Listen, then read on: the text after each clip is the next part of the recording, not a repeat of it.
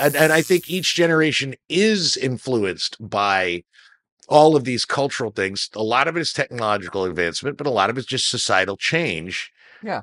And I don't think that's a bad thing, but it is something at least to recognize, which is kind of why I think that the generation labels, while they can end up being a pain in the ass and mostly used for marketing technique, I find them that they can be useful in at least helping to identify certain behaviors.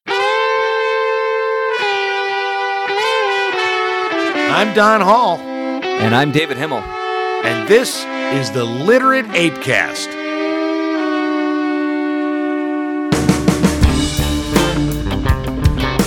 The Literate ApeCast uses bad words. If you don't like bad words, maybe shouldn't listen to it.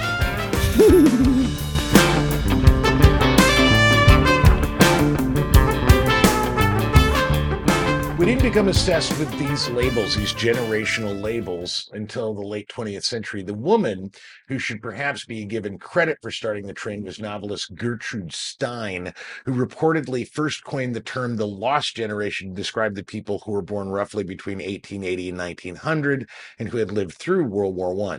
All right, so Hemingway jumped into that. And he's from these minor beginnings. We now have generational categories that seem to define exactly who people are based exclusively on when they were born. Sort of like astrological signs casting individuals into large groupings in some sort of mystical horseshit to explain why someone born July is aggressive or someone born in February is elusive. This is the list that I found and I like. The Greatest Generation, born 1901 to 1924. Silent Generation, born 1925 to 1945. Baby Boomers, born 1946 to 1964. Generation X, born 1965 to 1980. Millennials, born 1981 to 1996. Generation Z, born 1997 to 2012. And now Generation Alpha, born 2013 to 2025. Now, here are the observations I made, then I'll tell you what I redid. First, the label maker became stunted after the baby boomers. Generation X sounds cool, but it's really only a definer of a random generation rather than something specific about that cohort. Following up with Gen Z and Gen Alpha, it loses all its cool. It's just fucking lazy. 2, each subsequent generation is shortened. The Greatest Generation is 23 years. Gen X is 15. And Gen Alpha is only 12. That makes no sense. These are quite specifically, it just makes no fucking sense. Like, did the generation suddenly just get less? No. Okay. These are quite specifically American labels. No one Chinese born in China in 1900 is a part of the Greatest Generation as utilized. This task of marking each generation is about the replacement of one to the next, the obsolescence of the old and the next group coming up to bat. And from a macro view, it kind of seems like a defining difference is that for each generation, the future looked brighter in the past. That as we've gotten closer to now, the future from Gen X on has looked less and less bright. It's looked less and less.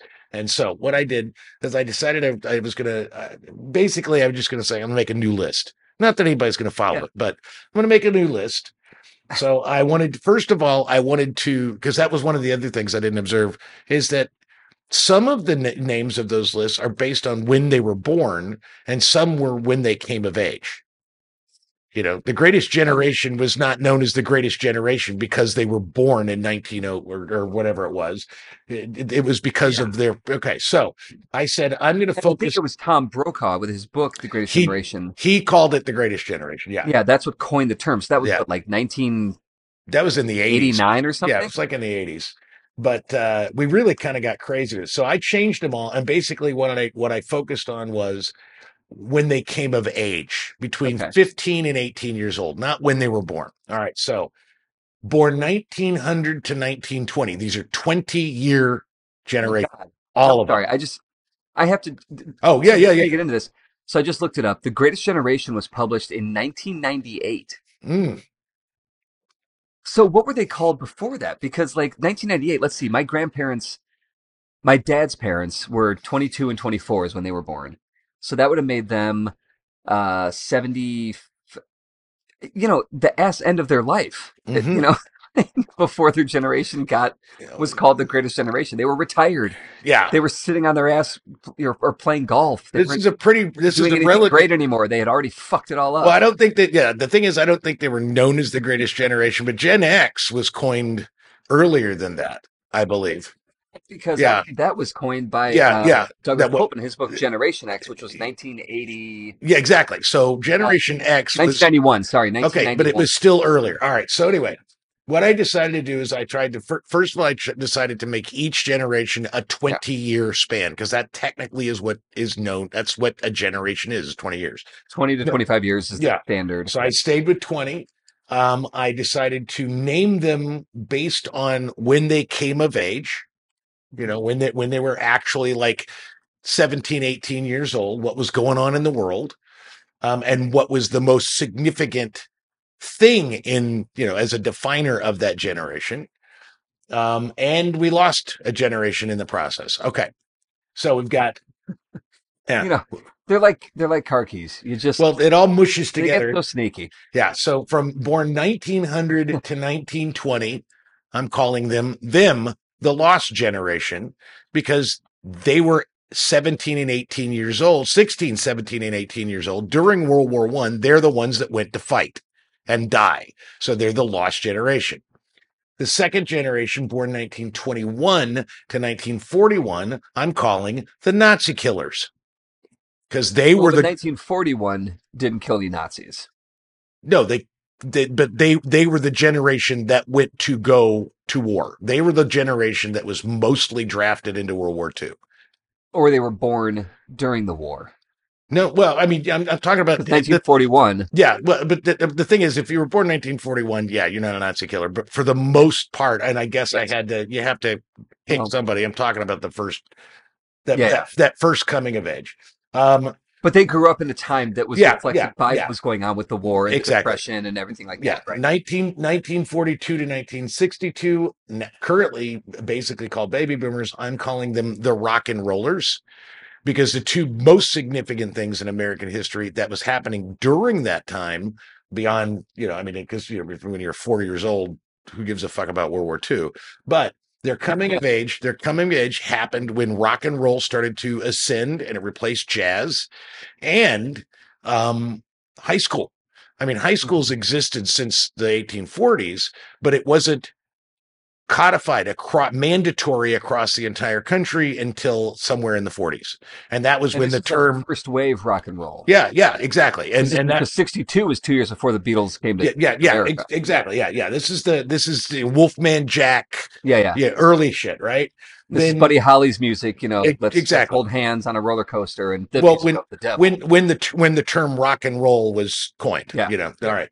Then 1963 to 1983, this is you and I calling us the cynics and slackers. Thank you for finally. We are the cynics and slackers. Well, we are the same generation. Well, from 1963 to 1983, I changed it. So yes, we are.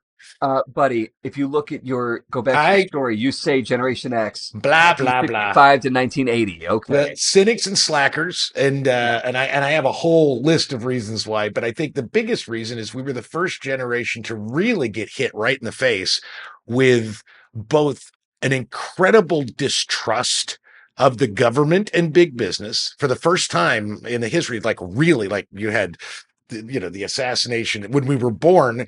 The earliest is Kennedy. Then you had Martin Luther King. You had the civil rights struggle. You had Vietnam. You had fucking Nixon. So we're hit with this sudden America is kind of a piece of shit. On the other hand, we came of age during Reagan, which was 1,000 points of light and greed is good. That was Bush, but. Or whatever Reagan. Yeah, but yes, sorry. He was the rah-rah. Okay. Yeah. Then the next generation, born 84 to 2004, I'm calling the internet generation or iGen. Oh, because look at you. Yeah, let me go. Because look at you, old man. The most significant thing that happened during that particular generation was this 11. No, that's not the most significant thing that happened. You. Yeah, fine.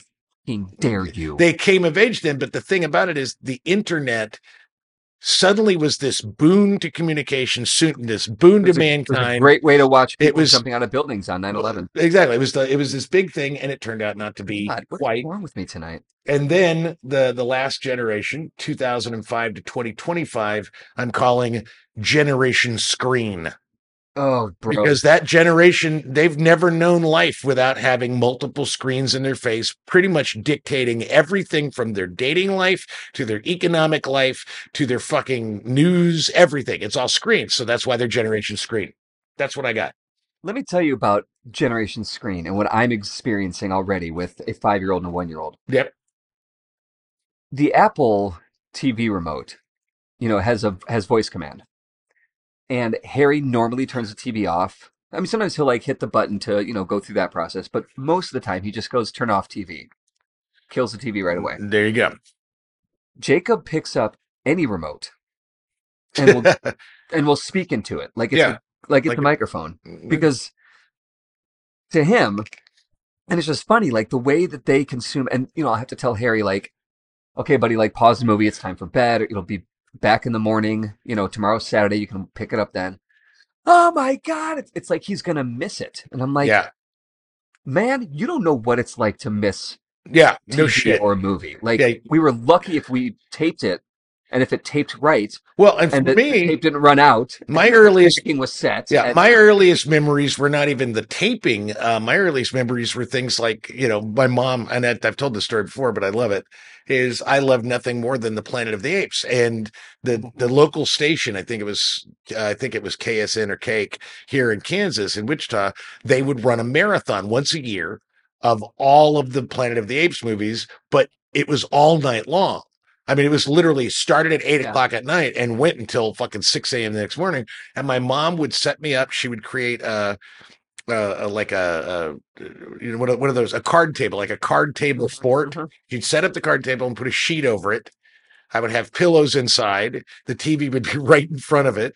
I would have a bowl of Snickers and peanuts. And a big, a big 2-liter or whatever, a bunch of soda.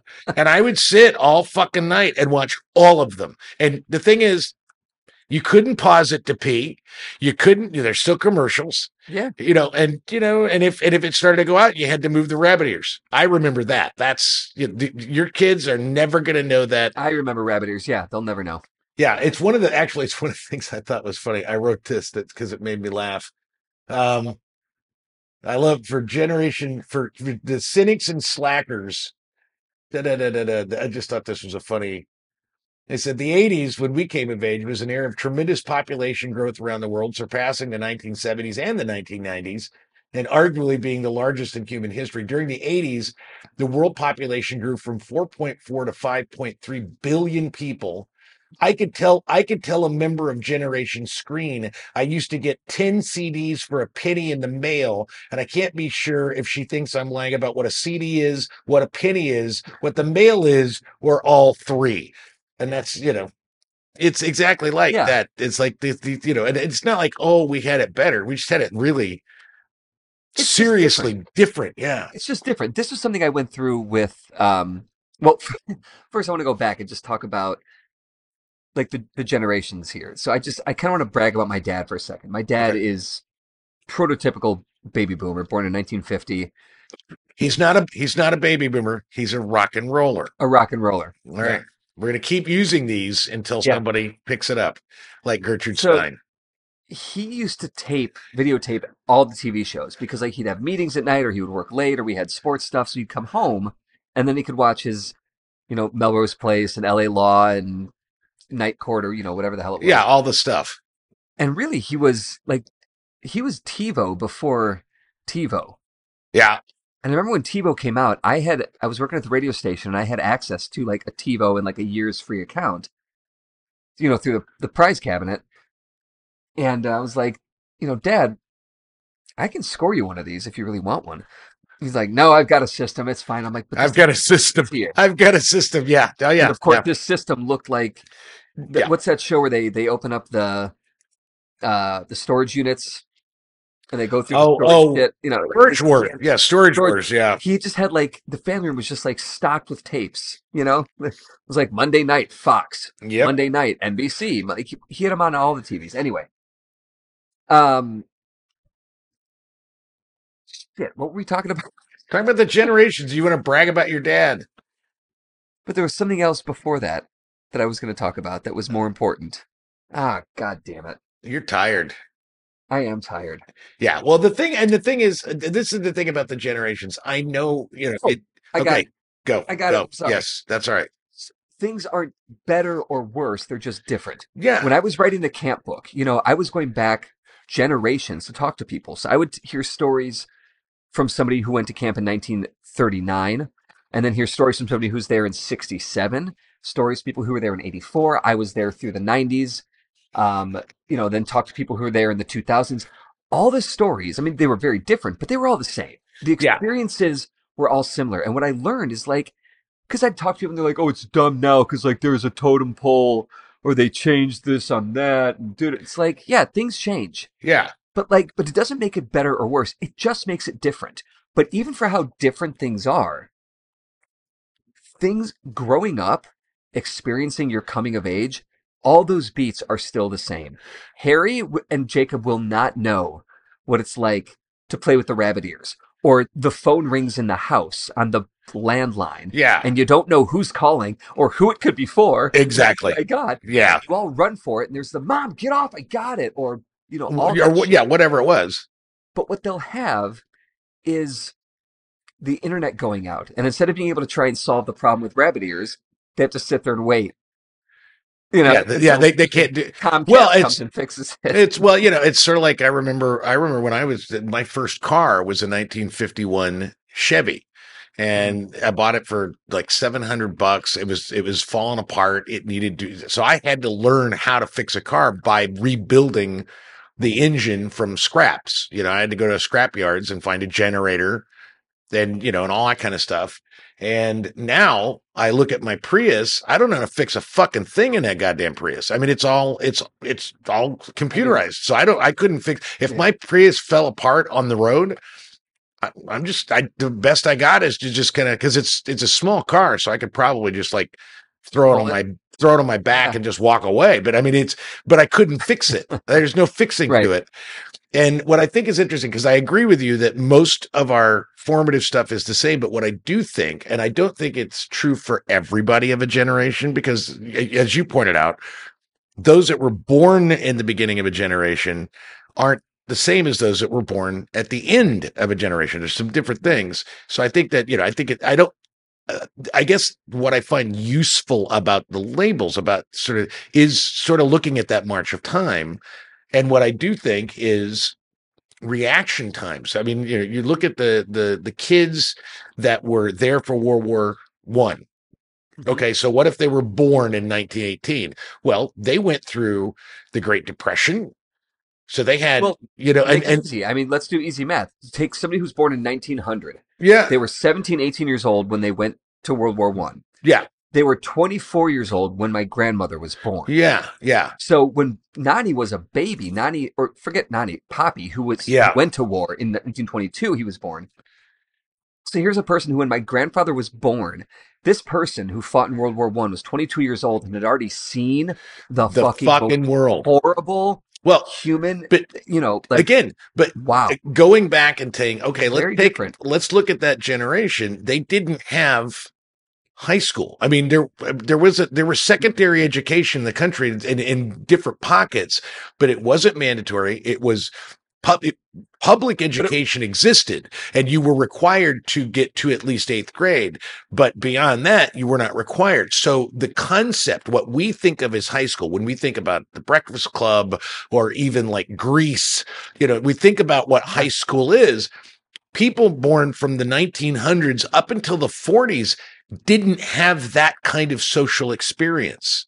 Yeah. That social experience is a very specific and very different. That, it's like the jocks and the socias and all that stuff existed, but probably not in any kind of codified way, because by the time they were, of high school age, they were working.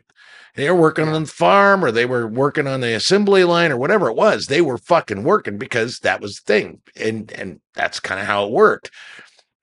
And we were largely an agrarian society. So there was a lot of farmers, which is why the Dust Bowl fucking decimated the country, because so much of the country were farmers. So can you imagine that? It's so very different for Harry's generation. And I don't know what's going to happen in his generation, but I know that that experience is completely different.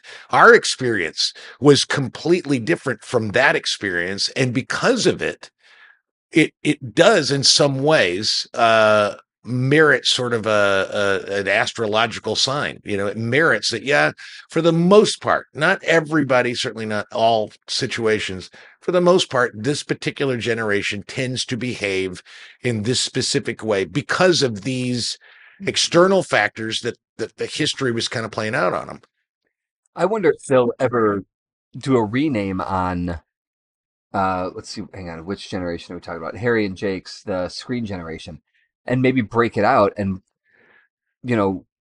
where up to 2018 is the pandemic generation or the COVID generation, and then 2019 to whatever is and something else. Well, and I think by the time we get to by the time Harry comes of age, I think we'll probably, because when was he born? What year? March of 2018. Okay. So he's all right. He's kind of in the middle. So probably, I would say probably by 2020, probably the kids that are right now are sort of the coming of age during this generation. And so that, at least by the rules that I set, that's the thing. So what's happening, and I think maybe you're right. I think the pandemic, is a big, big deal. Yeah. I don't know if it eclipses because that's the thing, is those kids that were in high school suddenly had to learn all of their school on a fucking screen. They never had prom. They never had. They were watching. They didn't have their freshman year in college, and they were watching laptops to learn, and so their high school experience was severely interrupted because they were doing it through a screen. So I think that's fascinating. And I think it's hard for a high school kid, but for Harry, he was 2. He turned 2 the day that everything shut down, or 3 days after, 6 days after, whenever his birthday is. But for him to have to wear a mask in daycare is, when you're 2, like, who cares? Yeah. You're not going to remember it. You're not going to remember it. Yeah. He got to stay home a lot with his mom and dad and watch Sesame Street. Great life. He didn't miss his friends. He didn't miss out on things the way that the high school kids did, but they're still in the same block as you would. Yeah. There are some differences. There's a lot of disillusion. Excuse me. There's a lot of disillusionment and I think it starts with our generation. Disillusionment in the concept of an American dream, because each generation from the beginning of the century, the 20th century, really the mandate was that you wanted to make sure that your kids had it better than you did. Mm-hmm. And I think we were the first generation where that wasn't exactly going to happen that way. Mm-hmm. And part of that was, like, we grew up in the 70s.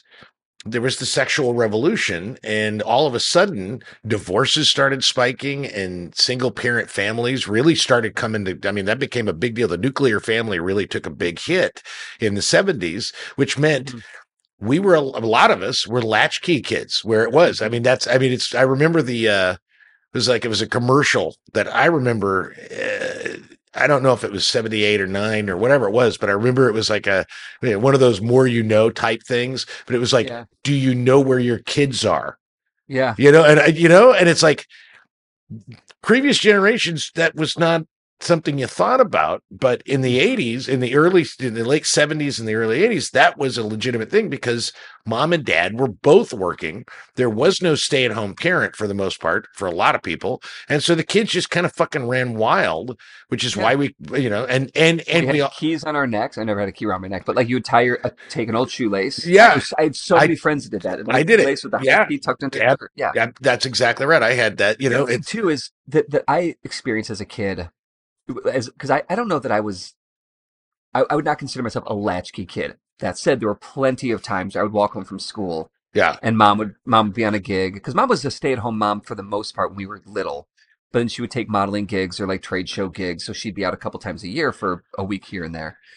But yeah, we had a garage code thing that had a house key, let ourselves in, do whatever. I walked to and from elementary, junior high, and high school. But the thing that was really big for me when I was a kid, like the danger, was kidnapping. We had the stranger danger. See, and I think that's board the game. thing. There was McGruff. That's like the 14-year difference for us because I didn't have that. What was interesting, and my mom just told there were too many latch kids getting picked up because they weren't parents around. And, so and they, what like, was funny, when I was a kid, they had learned like, hey, they'd learn. This is for you. Stranger danger. Yeah. I the two things that I remember of that time, and my mom actually told me this story today, so I want to relate it because it made me laugh because I don't remember doing this, but I love this story because it really indicates, first of all, me. I was like, I'm not that different than when I was in first grade. But when I was like in first grade, we had my mom worked 3 jobs. At the time, she was I think she was single or looking, whatever. And we had this babysitter, Marianne. And after school, we would go to Marianne's house, and she would feed us and take care of us till my mom was off work. Mm-hmm. Well, I hated that because Marianne had her own kids and we were there with a bunch of other kids she was being paid to watch. She didn't really watch us. She didn't really give a fuck what we were doing. The story my mom told, and I think this is hysterical. We were talking about learning about, justice and fairness in the world. And she told me a story today where she was like, yeah, when you were in first grade, I remember that you and this boy was bullying you. And you finally fought back. He'd been like beating on you for like a straight week, and you finally stood up to him and just knocked the shit out of him. And the teacher punished both of you. And you didn't think that was fair. So my response as a first grader was I just left. I walked out of school. As a first grader, I just fucking split. That's bullshit. And I split. Yeah. And they called my mom and said, we don't know where he is. He just left school.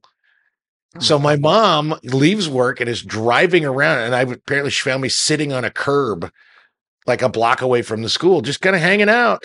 Do you remember this? I don't. That's the thing. This is my mom's story. I don't actually remember this, but mom told the story, so I'm assuming it's true.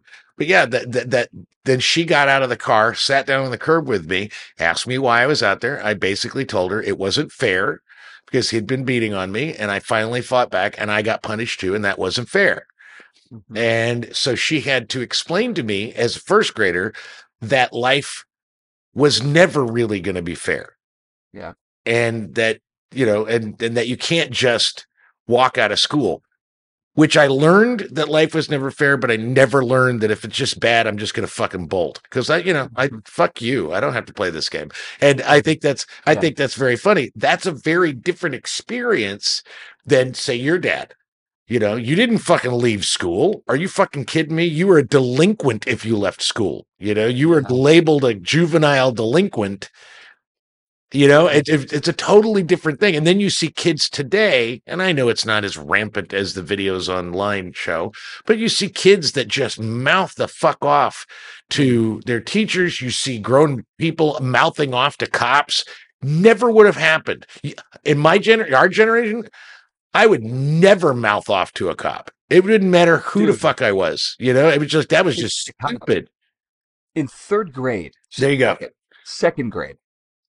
So this for me, how old are you in second grade? You're what? You're like 7, 8. Yeah, 7, 8 years old. Yeah. So second and third grade, I had these two teachers. So I'm like 7, 8 years old. That's 1986, 87. Second grade, Mrs. Fitzgerald. Mean old bitch. Ooh, she was real bony and kind of like witchy almost because she had this like, little high voice and she was just real bony and long and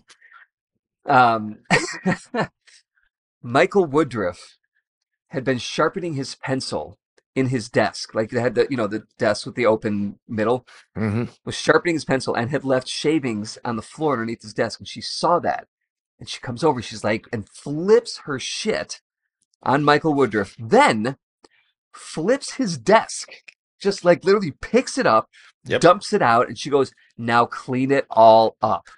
Yeah. So that's the first thing.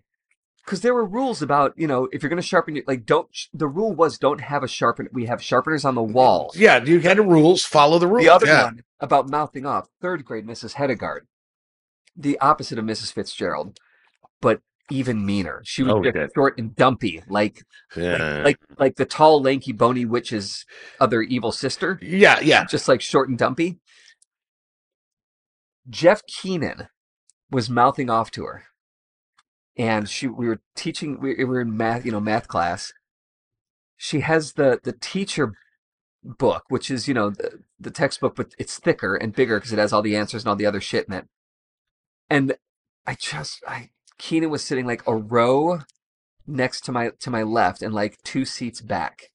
Alyssa Kahn, who was the smartest girl in class, went on to, one of my like best friends growing up, went on to be valedictorian of high school. She was sitting right behind Jeff Keenan. So Keenan's mouthing off to her. Mrs. Hedegaard slams the book, and in just one fluid motion, book slammed, chucks it. It's flying across the room at Jeff Keenan's head. Oh, yeah. She's maybe 5 feet away from him. And it's going fast. And Jeff ducks. Oh, shit. And it hits the smartest person in the school. That's brilliant. Smack in the head. And nothing happened to anybody. No. Mrs. Hedegaard didn't lose her job. Dude, okay, in high school. All right. When I was a freshman in high school, I just want to set this up. Freshman in high school. So this is like 1980, 81, okay? And I was really angry. I mean, and I didn't know why. I was super fucking angry. And I was walking around school with a fucking aluminum baseball bat. I mean, I just carried it with me. It was like I was an immediate. You could do that, and you could carry a baseball bat. Yeah, nobody stopped me. The hallways of class. Exactly, and I was fucking angry. And Mom got real concerned, so she went to the driver's ed instructor, Mr. Cooley, and Mr. Cooley had a program. And I say that with quotes, a program for at-risk youth in our high school. And Mom had to sign a waiver, and she signed the waiver. And so after school, like 3 times a week after school, Cooley was your daddy. Yeah, well, I had to, I'm telling this, and I'm not making this shit up. The first day I came in, how weird this is going to get, but whatever it is, I 100% believe it. Yeah, 1981.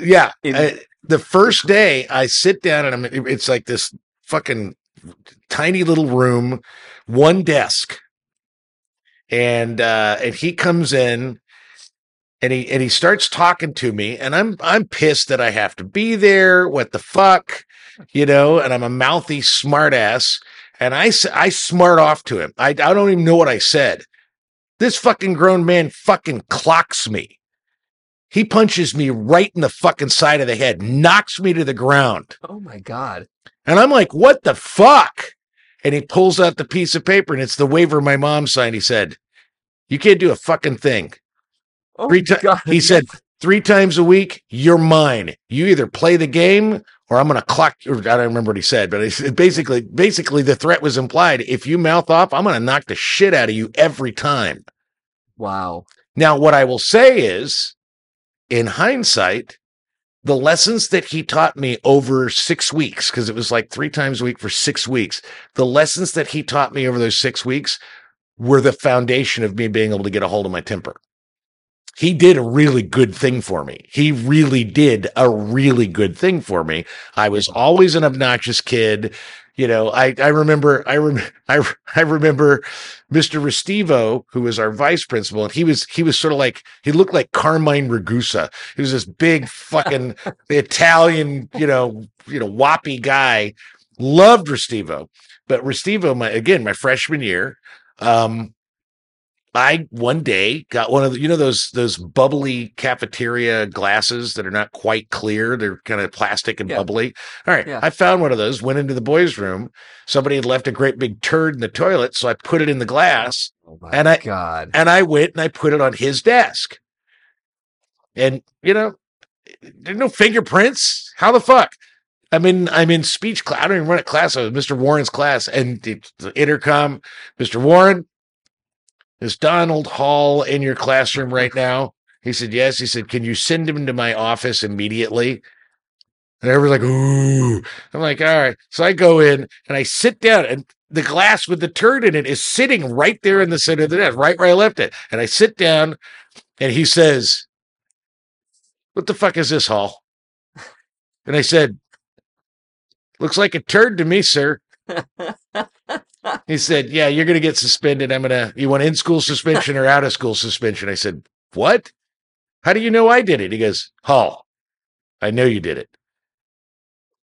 I said, is out-of-school suspension, do I still get my homework and stuff? And he goes, no. I said, all right, give me in-school suspension because I don't want my grades to suffer. And from that point on, Restivo and I had, for 4 years of high school, this contentious but really respectful. I mean, when I was a senior, I was the music man in the school musical. He played Marcellus Washington. Oh my God! It's like, and he, again, this is the big Italian guy. Is at one point, some of the parents came to the director, Mr. Warren, and said, some of the girls in the play, in the Music Man, are uncomfortable with Mr. Restivo. And it wasn't because he was doing anything except for the fact that he was a jock and he kept, during rehearsals, scratching his balls. He just unconsciously. It's not like he was doing it on purpose. It's just like his balls itched. And he was so used to just being a jock, just kind of just scratching his nuts whenever it felt like it. And it was making some of the girls uncomfortable. And so this is a grown man who came to me and he goes, oh, I said, yeah. And he goes, did I scratch my balls a lot? I said, yeah. He goes, oh, shit. So none of these things could have ever happened to the iGen. Nobody in the internet, none of that cohort could ever say this is the kind of thing that happened, because those people would be arrested. A teacher that was in the play that was scratching his nuts is going to go, he is going to go to jail. He is going to be ruined, destroyed, and so it's fascinating to me how, and I think each generation is influenced by all of these cultural things. A lot of it is technological advancement, but a lot of it's just societal change. Yeah. And I don't think that's a bad thing, but it is something at least to recognize, which is kind of why I think that the generation labels, while they can end up being a pain in the ass and mostly used for marketing technique, I find them that they can be useful in at least helping to identify certain behaviors. Millennial name was a good one. I thought Gen Z and the Alpha Gen, which is what I think technically Harry's Jacob are. It's just lazy. But that's just because that's just going off of Generation X. Well, it's not Generation X as in the letter. It's Generation X as in like Planet X. If we don't know what it is, it's, that's what. But exactly. It was a really cool name until they went with Generation Z, and then it just sounded like a lazy fucking, just add an alphabet to it. It sucks. I like Gen X, but I'm going cynics and slackers because that's what we are. So yeah, the cool thing about Generation X in this book is that it's a novel, but it's got Liechtenstein-esque, comic panels in it. And there's two that are my favorite. One of them is right at the beginning. So there's a picture of a woman holding a cup of coffee, and and then a speech bubble that says, "Don't worry, mother, if the marriage doesn't work out, we can always get divorced."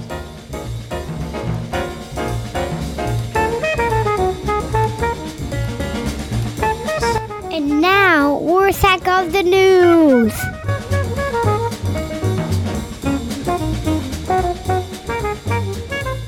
In Only the Clowns Will Be Left in the Big Top, lawmakers are ditching Congress at a record pace.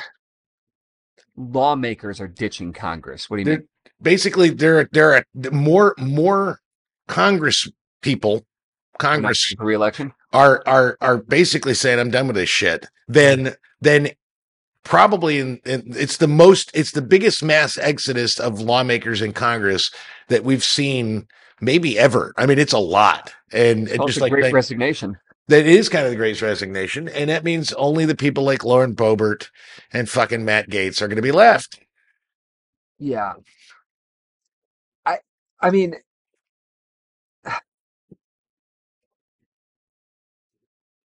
yeah, I mean, that's the problem. It's that the smart ones are leaving because they're like, this is a fucking sinking ship. I'm following the rats here. While the doofuses are like, ooh, we're first class now. Yeah, I worry. I mean, I'm not going to be all alarmist, be like, democracy is crumbling. Ah, we've been down that road. But, it does feel like it's been a slow, steady descent into hell. I'm not looking forward to 2024. This is going to be a long year. This is how Skynet takes over. This is in zdnet.com. I tested Doritos Silent, and the AI-powered app did indeed cancel all my crunches. Here's the subhead. While Doritos' snack silencing app is intended for gamers, it works with any program that needs a microphone, including Zoom and Google Voice. And this is it is an AI that while you're eating your chips, masks the sound of the crunch. This is how Skynet takes over. That's the best use of AI I've ever heard. Yeah, if Skynet's going to do shit like that, I'm all for it. It's fine. Yeah, we'll deal with the robots later. In fake tits and even faker writers, Sports Illustrated published articles by fake AI-generated writers. Ooh, guys. No. That is a stain on journalism. That is a stain on sports. That is a stain on guys. And of course I'm saying guys because women don't write for Sports Illustrated. They just get fake tits and show them in bathing suits. Hey man, I convinced my grandparents to get me a subscription to Sports Illustrated. Yeah, I liked sports at the time, but I wanted the swimsuit edition. That was my go-to jerk-off mag. Was the swimsuit edition. Mine was Penthouse. When I was a kid. Mine was Penthouse. Playboy were fun, but I like Sports Illustrated because it was like it left more to the imagination. Okay, that's fair. That's fair. Yeah. Oof. All right. In his longevity secret was drinking the blood of Cambodian infants. Henry Kissinger, influential and polarizing U.S. Secretary of State, dies at 100 years old. This motherfucker died too late. He should have died in the womb. This goddamn son of a bitch. He flees Germany because of these fucking assholes over there that are killing innocent people. So he flees for his life. And he comes to America and makes his way in politics to the top of American power. And what does he do with it? He kills innocent children. Fuck Henry Kissinger. Fuck that motherfucker.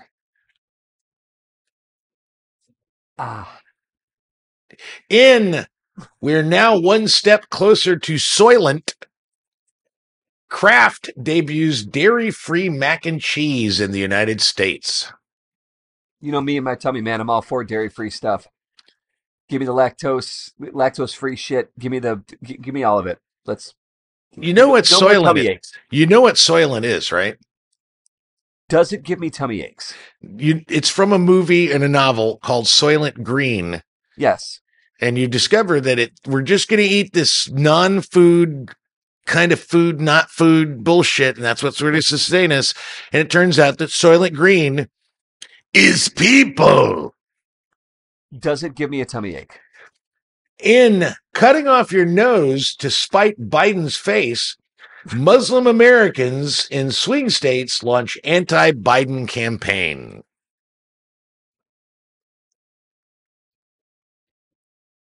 I'm not looking forward to 2024, man. I'm really not. I just, you said a minute ago or earlier in the conversation that, what 4-year-old who's born in 1924 or whatever, whatever, gives a shit about World War I, whatever that was. I'll tell you, Jacob's first word was Hamas.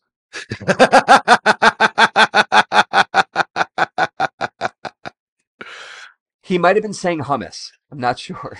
It could be either way. Yeah. I don't know, man. I am, with everything that's going on, and there's all, in history, there's everything is all. How many times has it been said in every generation, in every year, in every generation, as defined by you? How can I bring a child into this world the way it is today? Yeah. Things today. Like, no, it's always been this way. But I feel like, again, if you look at these moments in history, we're kind of at we're at a crux. Converging forces. We are at a crux right now. Things are getting crazy. Yeah. And 2024, it's gonna be dark. Oh, God. On the other hand, David, you can look forward to in 2024, August, in fact, of 2024, Chicago will be the home of the Democratic National Convention. Which I think we should get press passes for. And now, an extraneous quote of the week to ponder as you consider life's most pressing choices.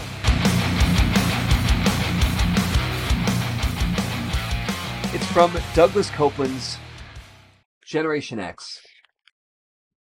Again, it's another Liechtenstein-esque picture in the book here.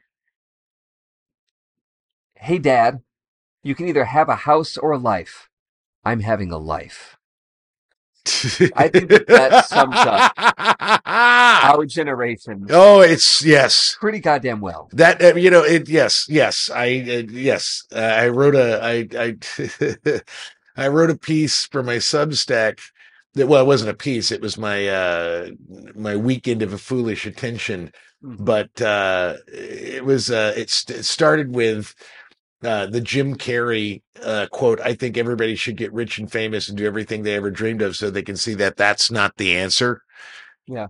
And then I went off on a screed of accepting impermanence about how, everything we do from the beginning of anything, a life, a house, a relationship, everything struggles on a continual state of slow decay. Nothing in human experience is designed to be permanent, yet we strive so heroically and so futilely to sustain it indefinitely, as if sheer will keep the train chugging along. And if we really believe we will never die, this is as Gen X as anything I can, it's like, yeah. And I wasn't thinking about it at the time, but yeah, it's very Gen X perspective. I can remember right before when I was going to college, freshman, and they were doing the orientation. And I was in the hotel college at the time. So we're in this, one of the auditorium rooms, and we're going around the room, and everyone, what's your name? Where are you from? What do you want to do with your career? Like, why are you in this major? And everyone's going around, I'm Don Hall from Wichita. I want to own a bunch of my own hotels in my own name and be rich. Yeah, I'm Don Hall from Wichita too, and I want to. There's a lot of Don Halls. Yeah, own a chain of restaurants and small boutique hotels in Hawaii. Yeah, I'm Don Hall from Wichita, and I want to have my own restaurants and hotels. In Fort Wayne, Indiana, called Don Hall's Old Gas House, which is actually a place, and I have a menu on my wall. Really? Oh, that's amazing. So, but everybody was like, I want to own this stuff. I'm going to be really, really rich. Yeah. Everybody, boom, boom. Without fail. And there were probably like 27, 30, 30 people in the orientation. I happened to be like the second to last to go. So it comes to me. And again, we're all freshmen in college. And maybe some of us were like returning, or, some of us were maybe have been 25, because like, UNLV got a lot of like older, those non-traditional students, they call them. But we're all the same generation, is my point. Born around the same time. And it got to me, all these people saying they want to own all this stuff and be really rich. And I said, yeah, I'm David Himmel. I'm from Chicago. Being rich would be nice and all, but as long as I'm making enough money to afford a bowl of Cocoa Puffs every morning, I'm good with that. Yeah, I remember you telling me that story. Yep. Fuck y'all, motherfucker. Yeah. Now, I have kicked myself in the dick for saying that every single day since, because I wish that I had, like, a little earlier on gone, I wonder if there's a way where I can still be the artist and make a little more money. There's not. Or like, there's not. There's not, right? Yeah. There's not. There's not. And I don't even know if I vocalized it, but I've just never, maybe it was because of my upbringing and my mom always having to work real hard and us getting along, and my mom really fighting for us not to ever feel like we were poor. Then whenever we felt like we were poor, we'd go to Shakey's Pizza and she'd blow her entire wad so we could spend the entire day playing skee ball and eating fucking unlimited pizza. But I've always never really had any respect for money at all. And it's, so yes, that is a more Gen X, that phrase, that your quote pretty much exemplifies everything I have ever done in my life. And I've had discussions, arguments even with my dad and my grandfather around that, where they're like, why are you, like, when I left the hotel college to go into journalism, they were like, why are you doing that? You should stay in the business, but you need to be in business. What are you doing? That's not what I want to do. But you need to make money for your family and this. And I'm like, but if I'm not happy, and of course I've never been fucking happy, Well, yeah. That's a whole other. That's an entirely different thing. But yeah, like, that's it. I can have a life or a house, and of course, I had a house because of family money, because my dad and my grandfather were businessmen. Yes. Like, yeah. But this is a good book. Generation X it's a very good book. It's a very good book. To be read again. It's such a good book. It's such a good book. I'm just looking through this really You're quickly. You're making me want to get a copy and read it again, because I've read it in years, but it's such a good book. Because they also have, like, these definitions in the margins. Let me just read you 3 of these really quickly that I just stumbled across. I'm going to read these 3, and then I'm going to give you a theory on something. So, one, anti-victim device, or the AVD. A small fashion accessory worn on an otherwise conservative outfit, which announces to the world that one still has a spark of individuality burning inside. For example, 1940s retro ties and earrings on men, feminist buttons, nose rings on women, and the now almost completely extinct teeny-weeny rat tail haircut for both sexes. I remember all of those things. Although I will say, in the modern age, a woman with a nose ring is an instant badge that she's bisexual, or at least says so. Oh, I don't agree with that. What I think every bisexual woman attractive. No, they're very attractive, but every woman I've ever dated, not every bi woman, or not every woman who's bi has one, but not every woman who has a nose ring is bi, but every bi woman has a nose ring. That's what I'm saying. Yeah. Air family describes the false sense of community experienced among coworkers in an office environment. And love this one. Cafe minimalism. To espouse a philosophy of minimalism without actually putting into practice any of its tenets. Mm-hmm. Some of the stuff, I need to read this again, because I got to read it again. God, is this becoming the millennial or the Gen Z? Like, in the performative shit? Because that was a lot of what this book is about, is how performative, even in its rejection of all the other performative shit, Well, we were nonconformists. You're such a poser. We were nonconformists, just like everyone else. We are conformist nonconformists. We said we were nonconformist, and because we all did it exactly the same way, we were basically conforming. It's like a great. I mean, South Park is great for so many reasons, but there's what the episode is called, but it's where, like, the emo kids and the goth kids. Yeah. And I think the vampire kids, it's like, I'm not a goth kid, I'm emo, or I'm not emo, those pussies, It's like, fucking, what's the fucking difference? You're all just a bunch of fucking posers. You're all just mopey ass, That's it. for 6 things you should do this week.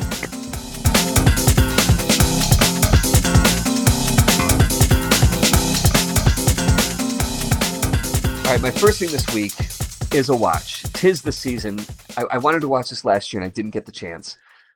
It is on Amazon Prime now. Violent Night. Oh, it's brilliant. I saw it in the theaters. Yeah, last year. Oh, it's so good. God. This movie is so much fun. It is and it's sweet. It's endearing. It's kind of like Bad Santa. It's endearing, but it's like Bad Santa, except he's a fucking violent. I mean, and John Leguizamo was great in it. Apparently, like a kind of Thor. Yeah, exactly. He's like it's Viking with. He's like, well, like the flashbacks of him killing people with his hammer is the greatest fucking shit ever. It's such a good, and it's David Harbour, and I love him. So yes, But at just the beginning where he's, oh God, what is the line? He's sitting at the bar drinking the beer. Oh fuck! I don't know. It's just great. The thing is, we do that's what we do here in the Wichita area with my family is we spend Christmas Eve and Christmas Day watching all our favorite Christmas movies. And my mom and I saw Violent Night in the theaters for me now. Mom and I have already agreed. Violent Night is when we're watching on Christmas Day because her favorite is the 1984 Scrooge Christmas Carol with George C. Scott, which is my favorite version of that. Okay. My sister's favorite is Four Christmases with Vince Vaughn and Reese Witherspoon. My dad's favorite is Christmas Vacation. Of course, because he thinks I'm Cousin Eddie, and which I think is hysterical. Floor Wet Margot. Yeah. I don't know Todd. And then mine, we never watch. We never watch mine because nobody likes it but me, which is Dennis Leary's The Ref.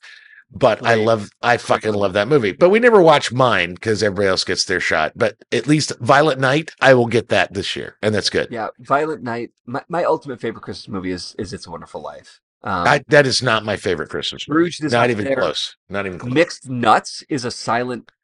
That's that's all right. Deep cut. I'll give you that. That's probably Katie's favorite right now. We stumbled upon it like a couple years ago, and it's really it is screwball and it is dark. It's dark, yeah. But because it's all about a suicide hotline and a murder. Yes. And hilarity and there you go. All right. My first thing is a read. It is in the freepress.com. It is called The Fight for the Future of Publishing. The subhead's by Alex Perez. The subhead is Ideological fanatics and fear have crippled the major houses, but new book publishers are rising up to take the risks they won't. And there's a big call for Substack. There's a great story in this article. There's a great story about a woman who said, I can't get my book published. So what I'm going to do is I'm going to publish it on a Substack newsletter as a serialized, sort of like you did Hope Idiotic. And she suddenly started making like $30,000 a month on this fucking book. She made more money. She made more money on Substack than she would have ever made doing it through traditional publishing. And it really is, he's got a little bit of an axe to grind, because he is a Cuban American who's written some very masculine stories and cannot get his shit published. But that aside, it's a very good read. The Fight for the Future of Publishing in the Free Press. Okay. My next thing is, it's a read. I already told you to read Generation X, so we won't count that. This has been Time Magazine. Should we end obesity? The weight loss drug explosion has forced a reconsideration of what, quote unquote, healthy means, by Jamie Ducarme, or get an easy name, Jamie. Yeah. But yeah, it looks at how we talk about obesity and what is health and what, like, the difference between society's view of what healthy looks like and what healthy actually is. Yeah, it's a different thing. Story. Yeah. Yeah, I read a thing about BMI and how BMI has been useless, but now with these new drugs, BMI has changed. Doctors are changing their view of BMI in a more positive way. So it's like, all right, yeah. Well, because a BMI is like your weight based on your height. Yeah, and but if you're short, it doesn't account for. It doesn't know the difference between fat and muscle. Well, the thing is, like LeBron James would be considered overweight, which is stupid, but that's because he's huge. All right. Yeah. My second thing is also a read. It is in Quillette.com. Black Progress and Black Rage by Joshua Muravich. It's a basically, he talks about a new biopic about Bayard Rustin, who I know you don't know who that is, and the New York Mets opera about the life of Malcolm X, who I know you do, celebrate very different notions of Black struggle. And one of the things that he kind of points out in a really good way is that Bayard Rustin he basically was the inspiration for Dr. Martin Luther King. This guy was fucking badass. He did the first labor march on Washington with black, men. But his point is that the anger, the rage sells better, which is why we know more about Malcolm X and nothing about Bayard Rustin. And Bayard Rustin was like a serious civil rights leader. And so like I said, I think it's a really, really interesting comparison contrast about these two men specifically, but really sort of an overall thing is like, okay, how much does the rage, how much press does the rage get versus how much actual shit getting done does the rage get? And, Bayard Rustin was absolutely nonviolent and absolutely would not be outraged and did not let anger fuel his thing. Yeah. And at the end of the day, he got way more accomplished than the angry people. I mean, look, it's really interesting. It's a really good read. If you look at video footage, newsreel footage, photographs from the signing of the Civil Rights Act or the Voting Rights Act, you see Dr. King in those pictures. You don't see Malcolm. No. I don't think Malcolm had been shot yet. Wait, what year was Malcolm shot? Hang on. Don't look it up. Don't worry about it. But the point is, is that Malcolm X was a part of the Nation of Islam. The Nation of Islam it's sort of like the headline, the Muslim students that are protesting Biden without understanding what choice that leaves them. That's kind of what was going on and is going on with this outrage. Outrage sells. It's very sexy. It makes the news. It doesn't actually generally accomplish much. It makes a lot of noise, but it doesn't actually do anything. So I think, like I said, it makes me want to see this biopic about Bayard Rustin, which is produced by Barack Obama, by the way. I know he's a very unknown. He's sort of a new independent producer, but yeah. Oh, okay. But I'm excited to see it. I want to see this biopic, and because he is a character in the history of civil rights that no one I've talked to since reading this article has ever heard of. And he's a Shirley Chisholm. He's a big fucking deal. Favorite things to do is to ask white feminists if they know who Shirley Chisholm is. And they usually don't. They usually don't. Because white feminists are. My third thing to do this week. And I'm the asshole for doing it. What do I know? Like I'm just a white male feminist, whatever. I'm just trying to lean into the feminine-ecological experience. Don't apologize. Right. Don't apologize for your misogyny. Just go with it.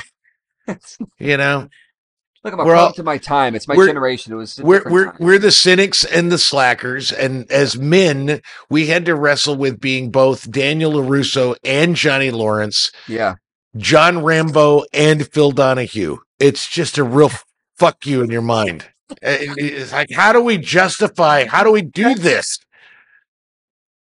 No, that's exactly it. How do we do this shit? It's funny. Like, I wanted to be Daniel LaRusso when I was a kid. Now I want to be Johnny Lawrence.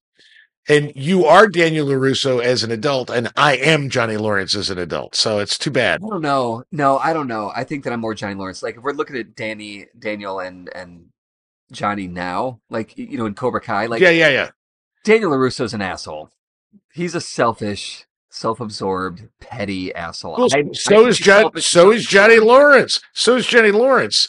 The difference is sort of what they're willing to accept about themselves. You really, the reason I say you're more Daniel Lawrence is you really struggle with making sure that what you say and you do is perceived as being the right thing. And I stopped giving a fuck about that years ago. And that's the difference between Daniel LaRusso and Johnny Lawrence. They both are living the same world, but Daniel still really wants everybody to love him. And Johnny doesn't give a fuck. And that is the difference.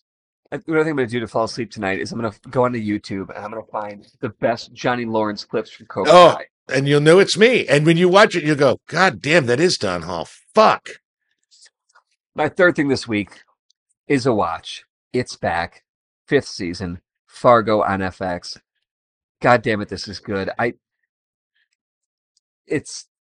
Of course, it's a stacked cast because that's what Fargo does. They cast incredibly well. Yeah. But you've got Jennifer Jason Leigh, who's chews a lot of scenery, but I think that's I love her. I love her, man. I think she's genius.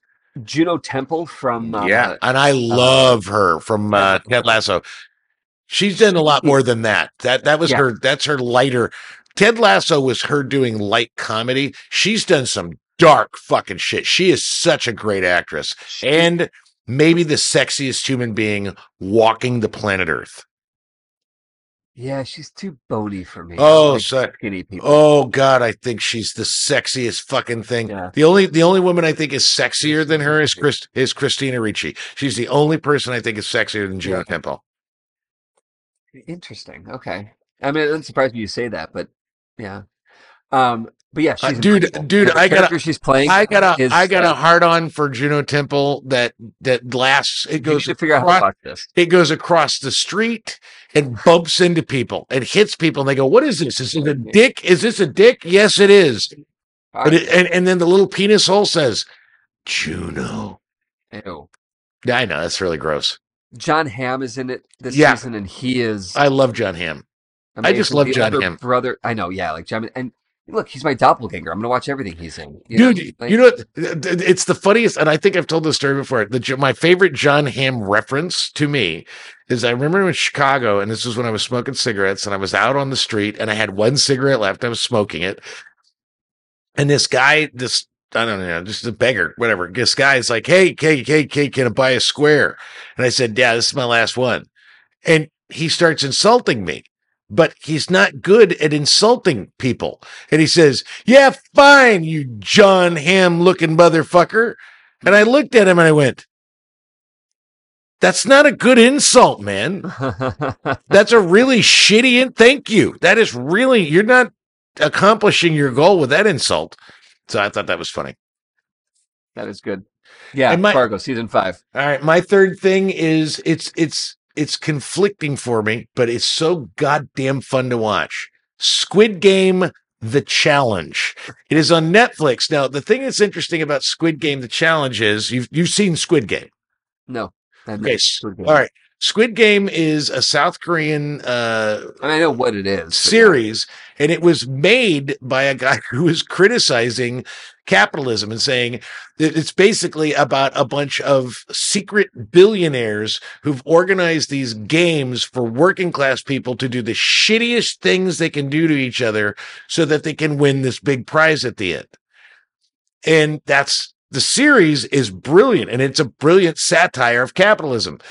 Netflix doubled down and they created a reality game show based on Squid Game, and it uses most of the same things. It's the same 456 people start. The last person standing wins $4.56 million. It's the biggest prize in history. And they have to do some of the shittiest stuff. And it's so brutal. It's the meanest competition I've ever seen. Now, saying that it is actually what was being satirized in the show. They created the thing that was being satirized as a serious thing. On the other hand, It's one of the best goddamn unpredictable, mean-spirited fucking reality shows. I just got to throw this. I'm not going to give anything away because I really think you should watch it because it will fuck your mind over. But when they get down to like 8 people, the game they have playing, because they're all like children's games. The game they have to play is called Circle of Trust, right? And these are people that have spent a couple of weeks together, and then some people hate each other. They kind of have a sense of, okay, so they're all sitting in a circle with these huge blindfolds on. And in the center of a circle is a pedestal with like, looks like a present, like a black wrapped present. Mm-hmm. And the Squid Game guys with their masks walk around and they duck goose somebody. Okay. They tap somebody on the shoulder. That person has to take off their blindfold, go get the present and put it on somebody else's desk that can't see them do it, and then quietly sit back down and put their thing on. And then everybody takes off then everybody takes their blindfolds off. The person who now has the gift has to guess who put it in front of them. If they guess right, that person that put it in front of them is eliminated from the game completely. If they guess wrong, they are eliminated from the game completely. This is the most fucking cutthroat reality game show I have ever seen. Absolutely. It's conflicting because I feel like now I'm one of the secret billionaires watching people fucking do shitty things to each other for my entertainment. But I got to tell you, it's a fucked up show and I love it. God damn, it's crazy. It made me a little less happy when I realized that the guy that created and wrote Squid Game isn't getting any money for this game show. He signed away his rights. He signed it. He created this story. Gotcha. Yeah, the original guy from South Korea created this. Nobody wanted to do it. All the producers thought it was too dark. Netflix picked it up, made him sign it. Well, made him. He signed a thing that basically gave him a cursory, and then it became this mega fucking hit. And Netflix is creating an entire Squid Game universe behind it. And this guy is getting jack shit for it. So his satire is also his reality. Oh, it's crazy. And I still can't not watch it. So Squid Game, the challenge, it is so fucked up. I don't even know how to describe how bizarrely, really painfully, dude, there's a mother and son that are in the competition together. And she's an older woman. She was like the first woman athlete to get a scholarship to Yale or something like that. I mean, she was a really badass when she was younger. Well, now she's an older lady. She's like in her 70s, but she's, and her son, who was never good at sports, is joining with his mom. So they're together. At one point, I'm not going to give anything away. At one point, all of the contestants that are left get a reward, which is you get a picnic. So pick somebody you want to have your picnic with. And so they pair up with their allies, with their friends. And in the bottom of the picnic basket, because it's a full picnic, they get the good food, but in the bottom are 2 sacks of marbles. And in the show, that means you have to eliminate the person you're having the picnic with. So the mother and son have to go into a competition against each other to see which one is eliminated. It is so fucking brutal. This game is so brutal. You can't not watch it. That's all I'm saying. Wow. All right. And that, my friends, is the show. You can listen to the Literate ApeCast on literateape.com, Apple Podcasts, Spotify, or anywhere you go to get that delicious podcast experience. If you enjoy the dulcet sounds of 2 white guys babbling about whatever comes into their stunted brains, leave us a review anywhere that, reviews are left, and share it with someone which you have a dubious relationship. For information about Literate Ape, go to literateape.com, of course, and check out the rest of our podcasts and our years of scribbling. Music on the ApeCast is courtesy of Mike Vinopal and Locomotive. You can find them all over Chicago and online at locomotiveband.com.